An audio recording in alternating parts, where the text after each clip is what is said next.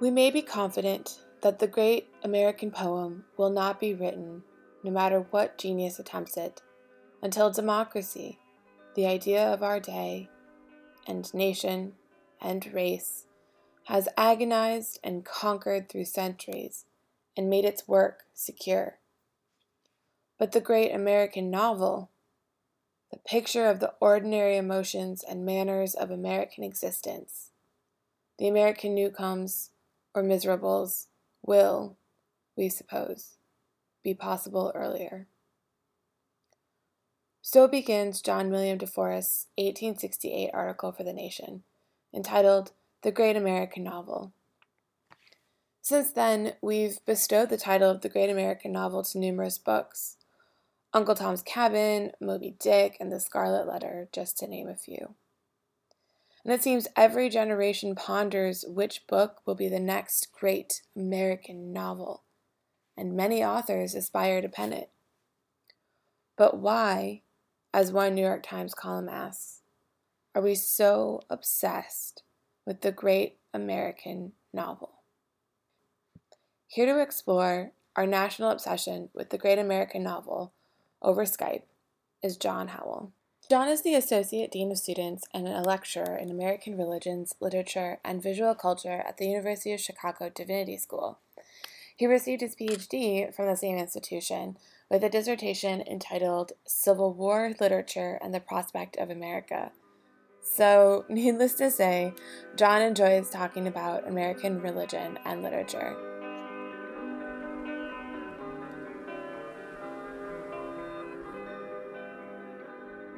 So welcome to Holy Media. Hey, thanks for having me. It's good to be here. Well, first off, is there such a thing as the great American novel or novels? And if so, can we consider them the books of the American Literary Bible? I'll be curious to hear what you think, but I think I would start by saying that it depends a lot on who you ask. Clearly there is a long-standing discussion in American literary criticism about this notion of the great American novel and whether there is or could be a single work that is somehow representative of the nation in a way that is capacious and live. But the category is complex, as you know, and it goes back and forth between being a single work or a set of works or something we might call a canon. And I think it really depends. What do you think? I think it's difficult to kind of narrow it down to a specific set of books, simply also because how do you define a singular novel or collection of novels when works are constantly being produced? I think it's also interesting too because with every story, it's only telling one aspect of a culture. And I think that's the interesting aspect of trying to figure out if there is such a thing as a novel or a set of novels, is what kind of story about the United States are those collection of books telling?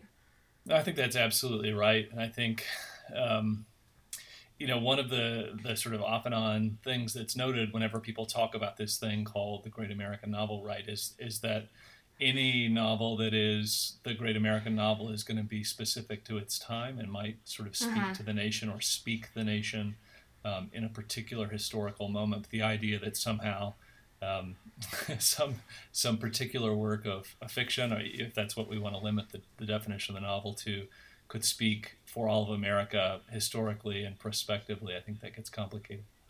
Well, and it's also interesting too about how people construct the canon of the great American novel, of like what counts as a great American novel and what doesn't. And I think in most of the lists that I've seen, Uncle Tom's Cabin seems to be the one that actually crosses all the lists, whereas there are other books that appear on some but not on others. And I think that's interesting that a text that's wrestling with what has been called like the greatest American sin of slavery is the one book that's across all lists of the great American novel. No, I think that's right. The only other book that comes close to having that kind of sort of purchase across these kinds of lists that people stipulate is something like Melville's Moby Dick. I think is probably the closest thing to that.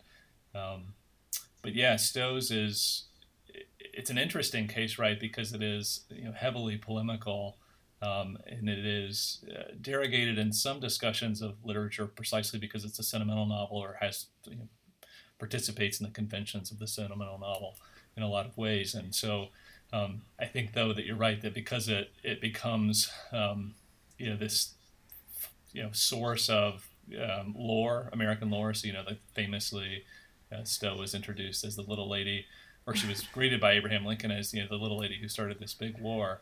And I think that anytime you get apocryphal stories about an author and a text that sort of begin to surround the text, and that seems to be something that qualifies a text for entry into the annals of great American novel history. So, speaking about like apocryphal stories and how they get tied into text, and because I just also framed Uncle Tom's Cabin as discussing a national sin, how can we even understand literature as sacred texts or scriptures for a nation? I think it gets complicated because then you get into these weird definitional questions, right? Like, can you have sacred texts absent a tradition for which they are sacred texts? Can you define the nation in a way that sort of constructs the nation as something that could have a religious tradition? And if so, then what counts in the category of sacred text or sacred literature for that tradition and for that nation? And those are all complicated questions for which there have been tons and tons of answers in various registers. But I tend to think so. I mean, I'm as you said, I think a lot about religion and literature in the American context, but I also think about American religious history and sociological concepts that sort of animate that discourse. And so I tend to think that descriptively we can speak of an American national religion. And so if whether we like that or not, and that's a different question, I think, but descriptively I think that you could say that there is a kind of something like Americanness that functions as a religious tradition for which we might list certain kinds of texts as sacred to it. And so then the question becomes, do we like that? And if so, what do we do about it? And if we do like it and we decide that we want to participate in this game of electing texts for inclusion, then it becomes a question of settling the canon. But I think, though, and as you know, I agree with you about the idea of an American national religion. But I think it's interesting, though, from a sociological standpoint and from an American religious history standpoint, then, of how that has already defined the canon.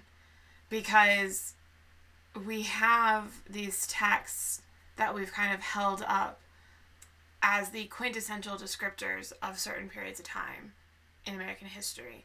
Just in the same vein as we could argue we hold up the Founding Fathers as the saints of America. And so I guess in that sense, isn't the canon already defined? I mean, there, although yes, we have Moby Dick and we have Uncle Tom's Cabin that tend to cross all these different lists, but then we have authors, who have compiled and created the great, like the classic works of American literature. We have everything that we have to read in grade school and in high school. The AP lit, the AP lit exams. I mean, isn't there already a canon established? Well, maybe. I think I would go back and say that there's potentially already a canon established in terms of juridical or legal or legislative documentation or speeches, particularly speeches of presidents and other kinds of public figures, and that those things sort of might potentially automatically fall within the canon or at least the history of something we might call an American religion. But it gets back to your original question, which is, can literature participate in that? And I think that the notation of AP English classes is interesting, right? Just because um, colleges, universities, high schools, secondary, pre-secondary schools become institutions of this hypothetical American religion. Mm-hmm. And so if that's true, then the things that they are teaching become canonical in some way, and so you could construe then curricular standards and discussions about curricular standards as being a kind of process of canon formation, which becomes interesting too. And so, in that case, yeah, I think I would accede to your point. So why don't we take a look at an example that we've both read, and that was actually a book in the canon of the class that you co-taught and that I was a student in. So why don't we look at Little Women as an example of a book that is within and without this kind of educational canon of American literature. Oh, that sounds like a good plan. I'll let you take it off because you've been doing a lot of work with the text lately. Well, I was gonna ask you a question just based on the fact of the class that you mentioned. So maybe it's worth saying that this was a class that Richard Rosengarten and I co-taught, and of which you were a citizen, and we had a really nice conversation, I think, throughout a term where we were looking at a set of texts that the hypothesis of the class, right, is that they narrate the nation, or at least seek to narrate the nation in some meaningful way. And so they seem germane for this kind of conversation. But I'd be curious to hear your riff on Little Women, having been a citizen of the class, and whether you thought that was a compelling inclusion or whether you thought it was strange or out of place. I was, every other book and every other text, because we also looked at movies, that was on there made sense to me. And then Little Women kind of just seemed, out of nowhere. I was like, okay, well, I guess, yeah, it's an American classic, but I don't really understand, before we got into the class, I was like, I don't really understand how it relates to the narration of America, and particularly with regards to this concept of a hypothetical American religion, which, as listeners of the show know, is the focus of all of my research. So, and then when, I had read excerpts of it before as a child growing up. I think it's very difficult for anyone who grew up kind of as an active child, especially as a girl, to not ever read a story about Jo, and not want to connect with Jo on a kind of like literary childhood growing up level. But I still struggle with trying to figure out actually where it fits into this narration, and perhaps it's just because of all of the knowledge I had about the text before going into the class, to me, it's just very gendered. And as much as, yes, all the other books like Scarlet Letter and Moby Dick and Uncle Tom's Cabin are gendered too, I think what I'm trying to get at is, because it's such I feel so, this is like, my inner feminist is like cringing with what I'm about to say, is that it's just so feminine that it's hard for me to understand how it fits in to the narration of America, which then reveals a whole line of questioning about, well, why is that a problem in the narration of America, and why are masculine books what define the narration of America? But that's where I'm at. Let me try to help. One way to sort of to try to cordon off Little Women and say it's not part of this discussion, right, would be to defer to the tastes of the literateurs, or the literary aristocracy of the time. So certainly, the narration of the nation, whether in literary or political terms or whatever, up until pretty recently has been the domain of white men, predominantly Protestant Christian men, and many of them ministers. And so Little Women doesn't really work in that way. So you could say that historically it makes a kind of sense that it would be an odd sort of artifact in this canon, simply because of the social location of its author, of it, despite the fact that she was part of the intelligentsia and very much in conversation with the movers and shakers of the day.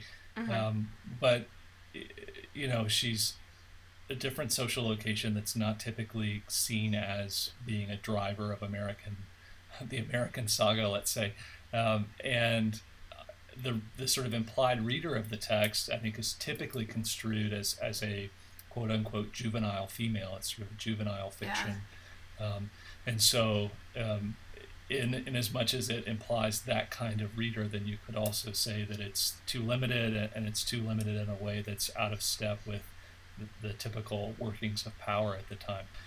For me, the reason, I mean, this is like looking back at our conversation so far. I mean, here are my arguments, my points for why Little Women is the attempt to narrate the nation. So on the one hand, we've talked about the great American novel, and I think the general consensus is that even while John William DeForest did not coin that phrase necessarily, he is its preeminent popularizer. Right? He's the one who sort of entered it into the discussion in a formal way by way of an editorial in The Nation. And what gets lost, I think, in some of the readings of DeForest is the extent to which he's very much thinking about the great American novel as an artifact that will heal the nation, even though he doesn't say that specifically. But nevertheless, the great American novel is something that will heal the nation, and specifically in the wake of the American Civil War. And Little Women tries to do that, I would argue. It is very much a novel about the Civil War, despite the fact that its action is all centralized in the March household, and at the hearth, so to speak. And so that's point one. Two, the gender thing gets complicated, but I tend to think that the domain of the term Little Women actually includes men as well, and that part of the project of the novel is to incorporate even men into this category of Little Women, which functions both as a description of the main characters and their age, but it also functions as this kind of ideal whereby Meg, Jo, Beth, and Amy try to become ideal citizens of the polis or the public in a certain way, by way of conquering their mortal foes, which are all internal to their persons, the kind of struggles with which they try to battle on a day in day out basis. And so their work of moral perfection is very much, for me, a kind of metonymy for the nation's own work of moral rectitude, or its effort to conquer what you've called the animosity and partisanship that results from a war that was about conquering America's original sin. So you have that going there as well. But the most interesting thing, perhaps, is that it explicitly engages the New Testament, specifically the Gospels. There's a critical argument about this, but so on the Christmas morning that opens the novel, they each receive a differently colored volume under their pillows from Marmee, who's given them a text. And it doesn't ever say what that text is, and some people speculate that it's a copy of John Bunyan's The Pilgrim's Progress, and in part because that's one of the major intertextual reference in the novel. But I tend to think that it's the New Testament, and so you have this sort of the Bible, Scripture plays a role in the narration of the novel, and it's explicitly aligned with the moral development of the main characters. The other thing is something you said, which is you said Little Women is a text that you weren't sure you'd ever read all the way through prior to having someone tell you had to as part of a class. But instead, it's a text that you sort of dipped in and out of and knew certain stories from, or had seen particular episodes dramatized, let's say, or seen versions of it produced as films. And there's a certain way in which it functions then like the Bible, or if we can think of the Bible as a readily identifiable thing in the world. But people dip in and out of the Bible to look at particular texts or episodes or passages just depending on the needs of the moment or what how they're engaging it, is very similar to an approach to Little Women, where you don't read it all the way through, but you go in and you look at the Castles in the Air chapter or something. Did I miss the skyscrapers? Did I miss the long freeway? From the coast of California to the shores of the Delaware Bay. You can bet your life I did till I got back in the USA. I mean, I think it's also interesting too of, as you pointed out, a lot of the books that we've been talking about, and even the films that we examined in the class, are all centered around the Civil War. And I mean, to bring in Harry Stout's argument that the Civil War was the solidification / origin point of a national religion for the United States, that is the foundation of a unified national patriotism, and how therefore the Civil War does operate as the foundation of American identity. And so texts dealing with that time period are crucial then to narrating the United States. And also how, I've been thinking about this just briefly, but about how it was an imperative for the United States to develop its own kind of literary style and literary genre as a further way of establishing independence from the UK. Because, I mean, British literature is such, you can't go through an English class without engaging with British literature in some way. And so for the United States, American literature can be, along the same lines as the Declaration of Independence and Constitution, which are often held up as, American scripture because they're our founding texts. But it's an extension of American independence is American literature, and how that then plays back into the idea of text and that we hold to be sacred in this country. No, I think that's right. I think that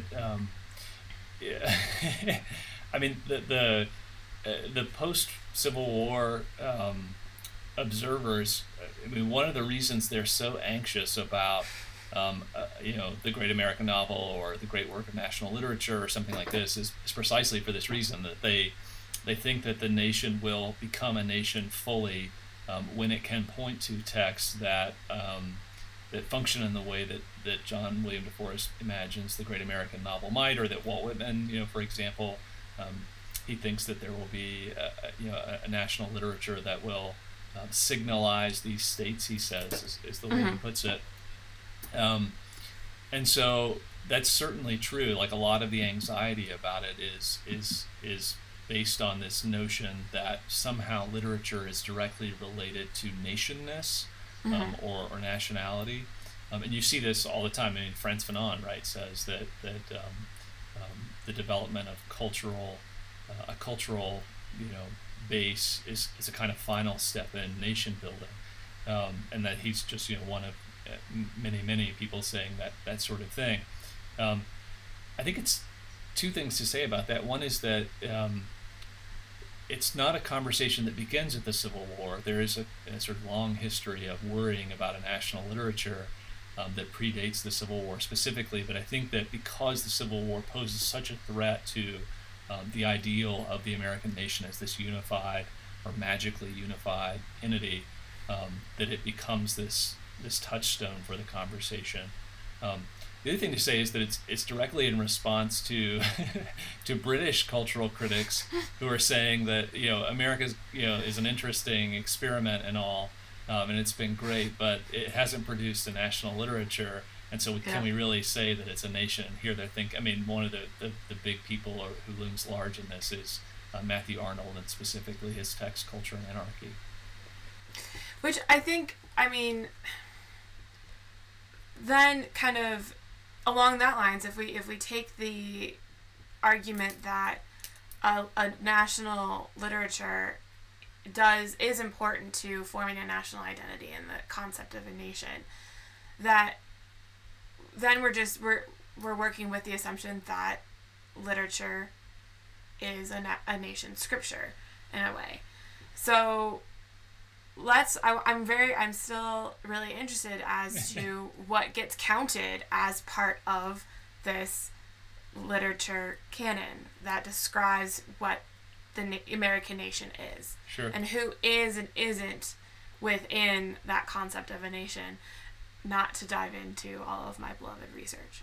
But seriously, I mean, like, for instance, if we can return to Little Women, because of its marketability to a very adolescent teenage girl audience, it's introducing, in a way, women into the canon, despite the fact that we have, Uncle Tom's Cabin, which is also a female author, but that we are having women represented in a positive light, unlike in The Scarlet Letter.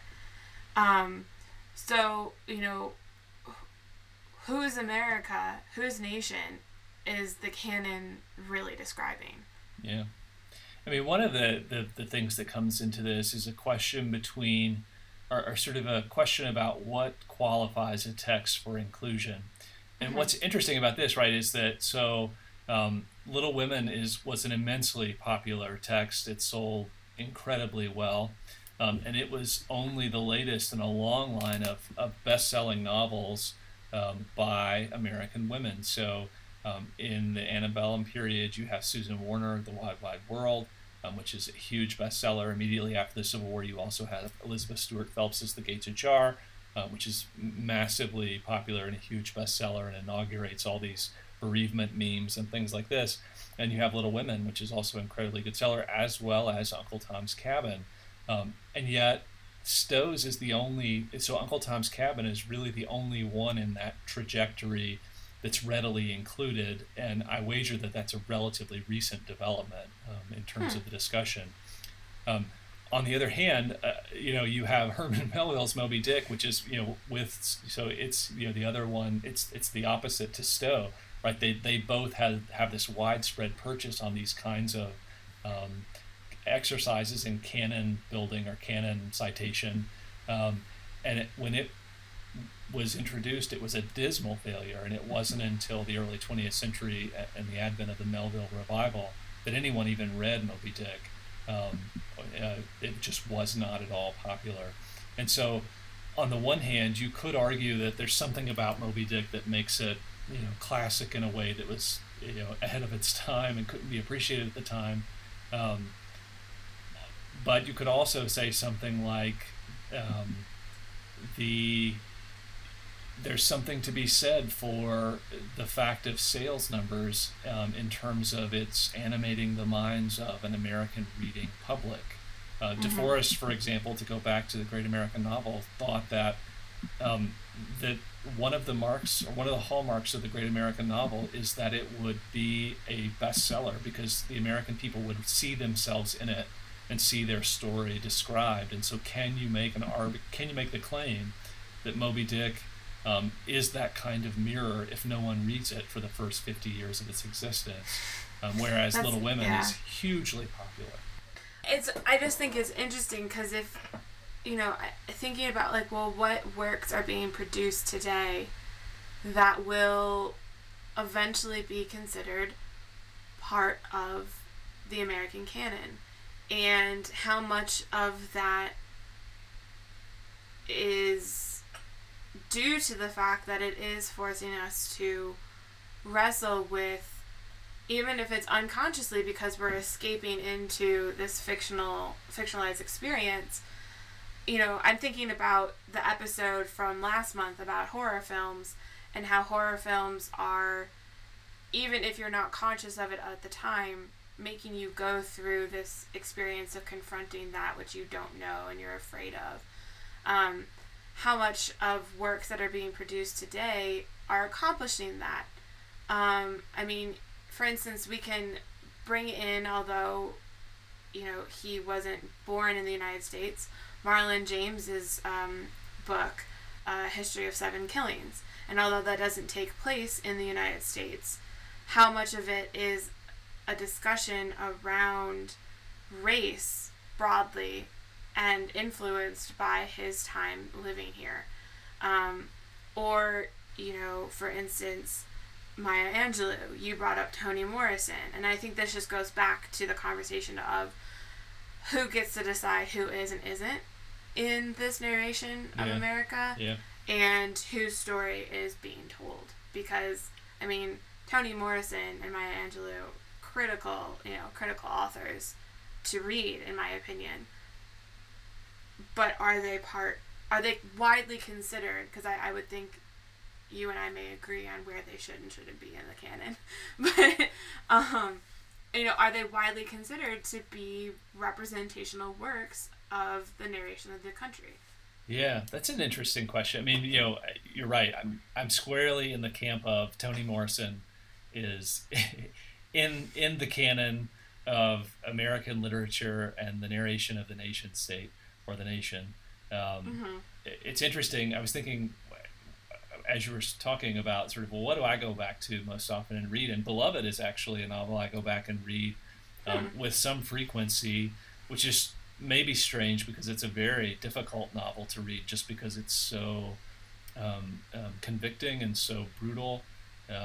It's so hard, but it nevertheless is telling the story of America in a way that is right on par with the other novels we've spoken about that are treating the Civil War, let's say, but giving it from a perspective that's not usually rendered in a real way.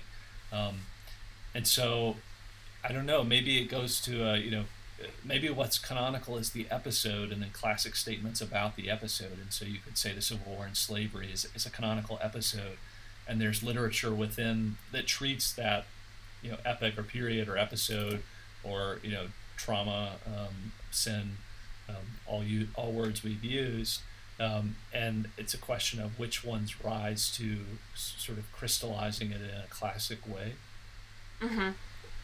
I just keep thinking back to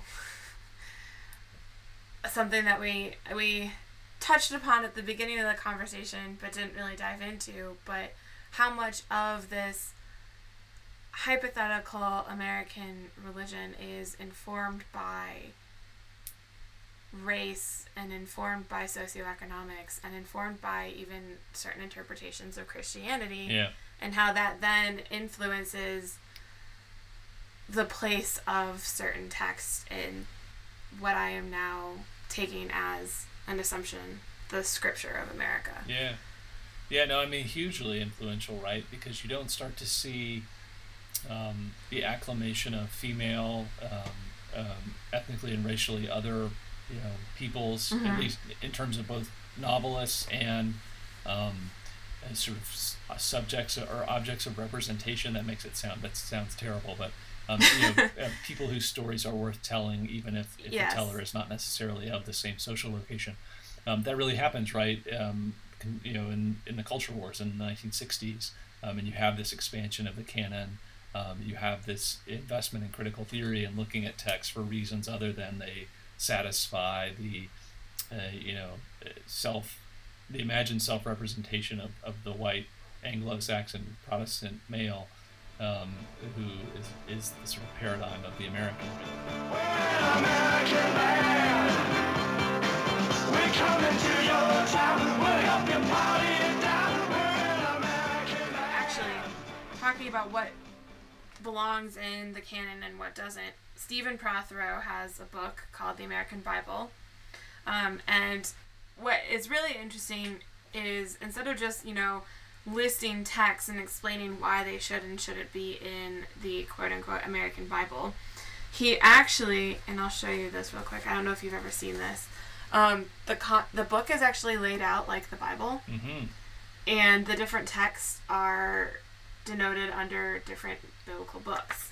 So, for instance, in Genesis, we have John Winthrop's A Model of Christian Charity, which, for those who don't know, is the American origin of the use of a city upon a hill, which actually is in the Bible in the Sermon on the Mount, and includes the Declaration of Independence. MLK's letter from Birmingham jail is in the Epistles. And, obviously enough to some of us, in Proverbs is a lot of Benjamin Franklin about remember that time is money and God helps those who help themselves, really getting into kind of the work ethic behind what it means to be an American. And that the Psalms include the Star Spangled Banner and God Bless America. But, I mean, this is only one example of, and one interpretation of what belongs in constitutes the narration of America. I know you are more familiar with another one. Yeah, so I mean, one of the things that we had talked about doing in the run-up to today was to look at a bunch of lists of the canon of American classics, or what could be potentially construed as the scriptures of America. Prothero's text is certainly one of them, and he's using it in a very heavy-handed way, right? That you have all of these genres of biblical literature and the classification of particular kinds of American texts in relationship to these generic categories. But other ones, so someone I read a lot is Andrew Delbanco. My favorite text of his is The Death of Satan, and it's about sort of how Americans have lost the sense of evil. I have quibbles with the text, but he has another text called Required Reading. And I mean, just to run through the list of folks that appear in that, you have Herman Melville, and one of the interesting things about this book is that in some cases, he's talking specifically about a work that a particular author has written, and in some cases, it's more about the sort of oeuvre of the author. For Melville, it's an oeuvre thing, as it is for Henry David Thoreau, Abraham Lincoln, Edith Wharton, and Zora Neale Hurston. But then you have very specific treatments of, for example, Harriet Beecher Stowe's Uncle Tom's Cabin, Henry Adams and the Education of Henry Adams, Stephen Crane's The Red Badge of Courage, Kate Chopin's The Awakening, Theodore Dreiser, which is more capacious, but he deals especially with an American tragedy, and Richard Wright's Native Son. And what's interesting, right, is you have some of the folks who appear on a lot of these lists, like Stowe, Abraham Lincoln, Melville. Thoreau's not someone we've talked about, but he also sort of figures into these conversations all the time, and he appears in Prothero's text as well. But then you have someone like Richard Wright, A Native Son, or Zora Neale Hurston, who aren't as often mentioned in these conversations, and perhaps should be. One of the things to say about Delbanco's text, right, is that it's a collection of articles that he'd written for, especially the New Republic, and so were he pressed to enumerate all of the texts that he thinks should appear in the canon, it would probably be vastly more capacious than this. But nevertheless, there are choices that were made in terms of which authors and texts to feature and choose. The class that we've been talking about, that you and I were in together, me as a co-instructor, had a canon, right? So you have Hawthorne, Melville, Stowe, Alcott, D.W. Griffith, John Ford, and then Steven Spielberg, and also Tony Kushner. We looked together at a PBS list, right, which was a little more interesting, actually, because the text that I don't even know personally, but Harper Lee's To Kill a Mockingbird, which I think is certainly in this conversation. But then you have things like Maxine Hong Kingston's The Woman Warrior and Chinaman, or Junot Diaz's The Brief Wondrous Life of Oscar Wilde.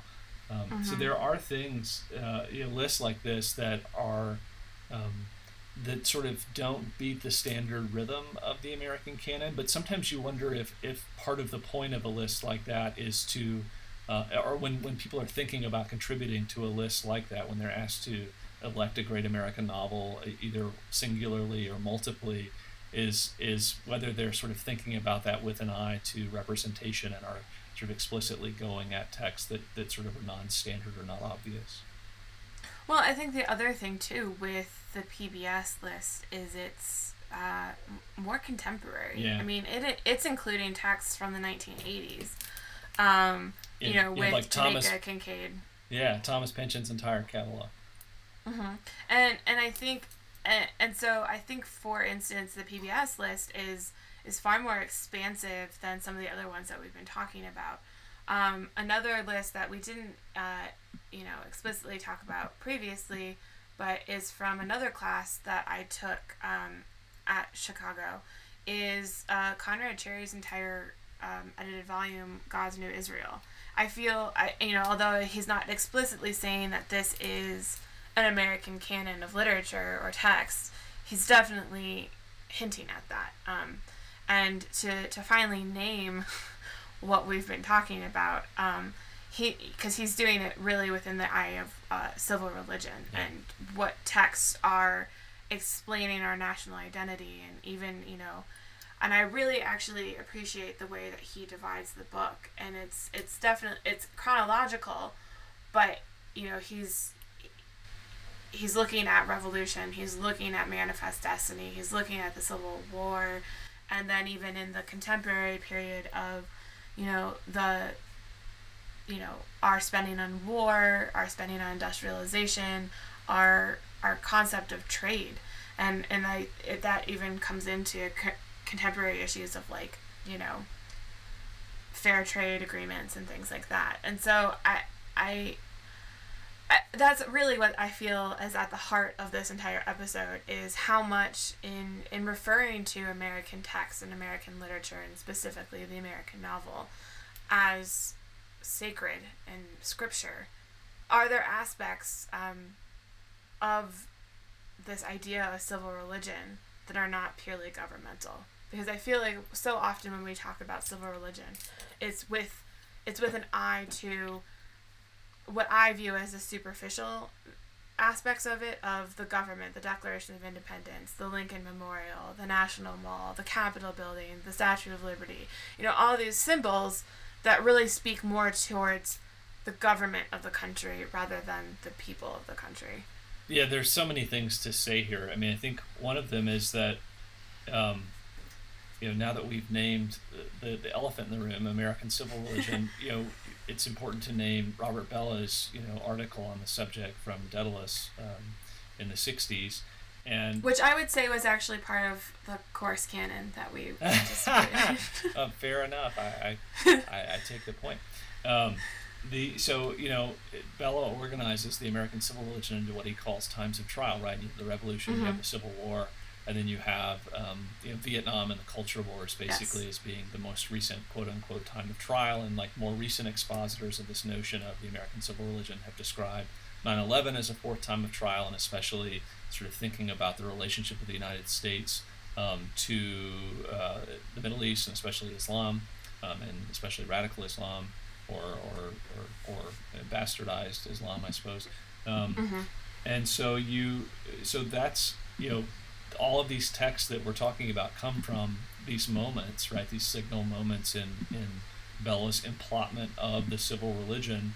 And he does name texts, and some of them are ones that appear in Prothero's catalog, for example. You have City on a Hill, you have Declaration of Independence, you have Lincoln's Second Inaugural, you have the Gettysburg Address, you have Letter from a Birmingham Jail. These are things that Bella has an eye to, but you don't have literature in quite the same way.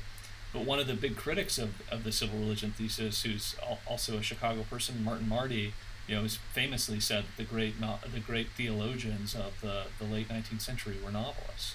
And that's something I certainly would agree with and would extend, actually. But I think go ahead. Yeah, I was going to say, even while in Bella's framework, literature as such, or if you can cordon off literature or the novel, or imaginative literature from something like governmental literature or occasional literature, such as sermons and this sort of thing, it doesn't really appear in Bella's framework. But I think it's a short step to talking about it, especially if you look at the emplotment and how much it matches the contours of this conversation about great American novels and American texts. Born down in a dead man's town, the first kicker took us when I hit the ground. End up like a dog that's been beat too much, till you spend half your life just to cover it up now. Born in the USA.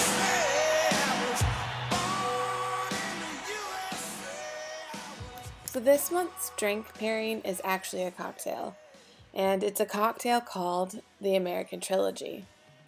As it was John's suggestion, I'll let him explain this aptly named drink. And the American Trilogy is, it's 1 ounce of rye whiskey, an ounce of Applejack, a sugar cube, a brown sugar cube, and then 2 dashes of orange bitters. And so you're supposed to use Laird's Applejack, which is an American product, a rye whiskey that's an American product, and then Regan's No. 6 orange bitters.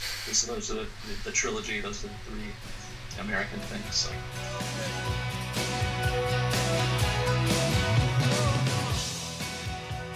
You can find a link to the recipe for American Trilogy at holymedia.com. And now it's time for You're a Nerd. A nerd. You're a nerd.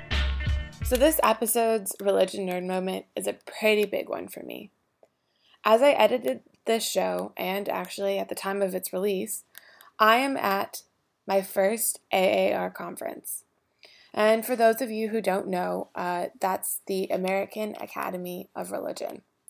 It's 4 days full of panels and workshops all about religion in various contexts. Basically, it's kind of my version of Comic-Con. If you want to follow updates about the conference, take a look at my personal Twitter account, which is at DAT_Campbell. I've been retweeting a few items on the Holy Media account, but not everything of interest. You could also actually search for the conference hashtag, which is hashtag SBLAAR16.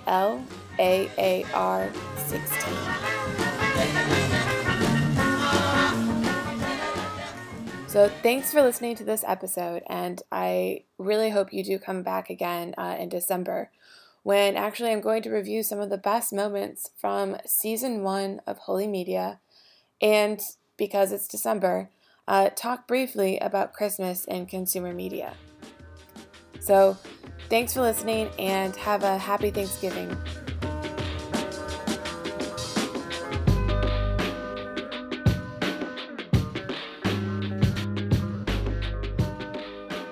Thanks for listening to this episode of Holy Media.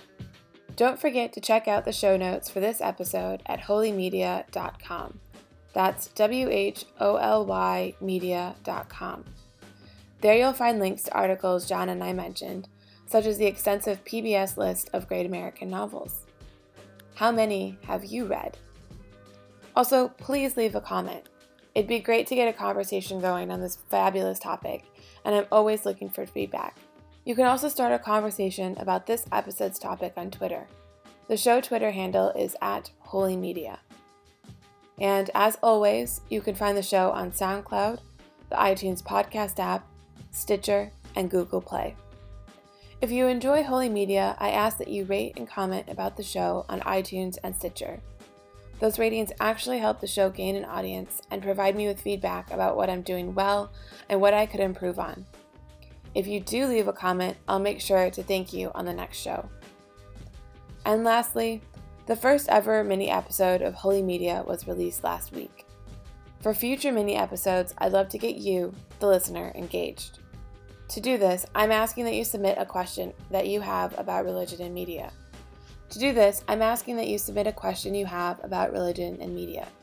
You can submit your questions either using the contact form on the website holymedia.com, sending your questions via Twitter to the handle at holymedia, or just using email and sending them to holymedia@gmail.com. Thanks again for listening to this episode, and have a great Thanksgiving. And this is Holy Media.